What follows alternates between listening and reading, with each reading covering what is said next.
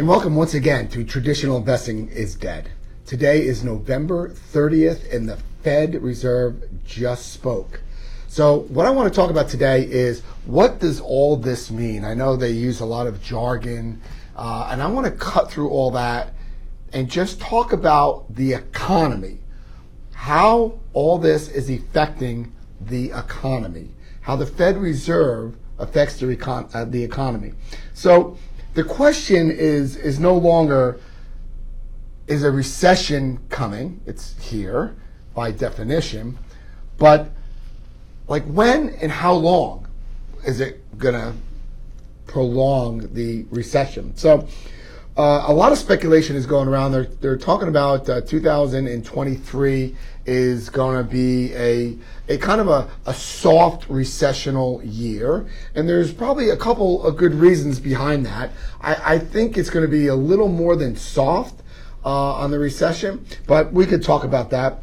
But we do know that there is a 98% chance of a global recession, and that comes from Ned Davis. And Ned Davis is an academic, and he called the last two recessions.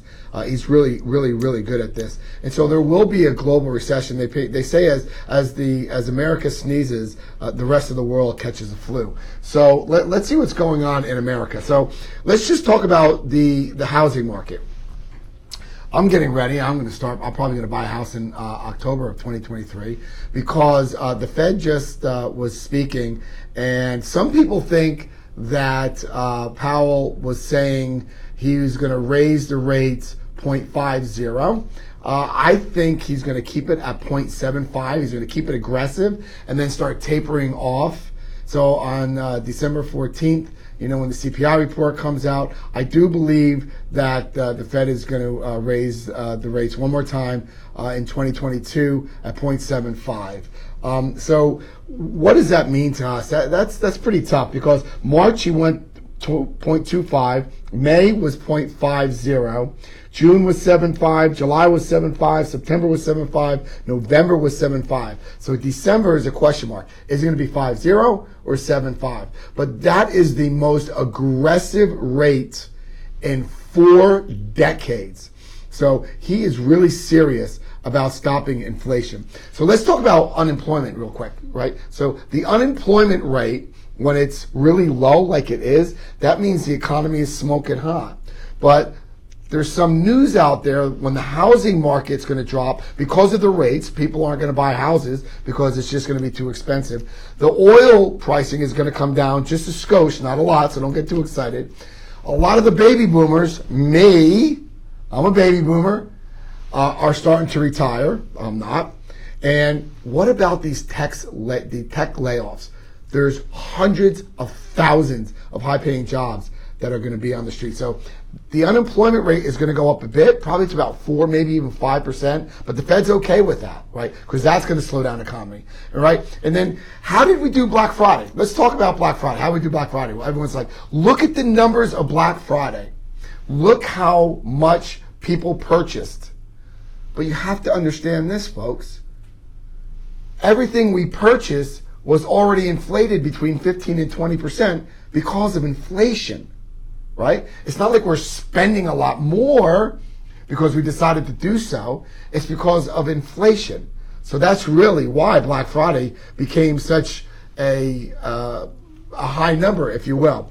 I want to quote what the Feds just said today, this afternoon. Inflation remains elevated, reflecting supply and demand imbalance related to the pandemic, higher food and energy prices, and broader price pressures.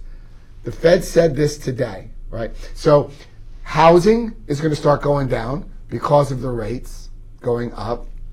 Oil is going to start coming down just a little bit because of what we're doing now to import oil, right? Although we could be, energy dependent here, we're going to be importing.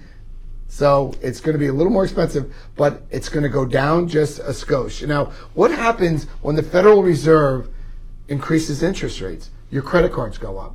I just had a friend of mine told me that her credit card was at 8.5%, and she just looked at it and it's 11.5. Check your credit cards, folks. Adjustable mortgages, oh my God, I hope they're not adjusting in December. They're going to go through the roof. Home equity lines, I had one, just paid it off. New car loans. New car loans are up to like 8-9%. The good news is your savings and your CDs are also going to be increased. And your federal student loans, although they've been on a moratorium forever, they're also going to increase. So just be aware of that. Now, let's look at what the biggest increase is. Food and oil is 95.2% of why our inflation is so high. It was 8.2 in September, 7.8 in October. And remember, the key number to this is 2%. That's all we want. It's a 2% inflation rate. What's happening to the stock market? Companies are losing money. If you're losing money, their stock prices go down. So that means your portfolio that's in a 401k is now a 201k. How do I offset this? Alternative investing. That's how I protect myself. If you want more information, please call me, email me about alternative investing, and I'll tell you all about it. Right now, I'm at an 80-20, 80% alternative investing is my portfolio. 10% in trading, as you know, I do it myself, and 10% cash. And my portfolio is 18.25%. That was an increase this year. So I've increased 18.25. If you want to learn what I've been doing and how alternative investment has been really saving me, please give me a call at the number below. My name is Douglas Muir. I'm the CEO and founder of the Family Business Fund, and we'll see you on the other side.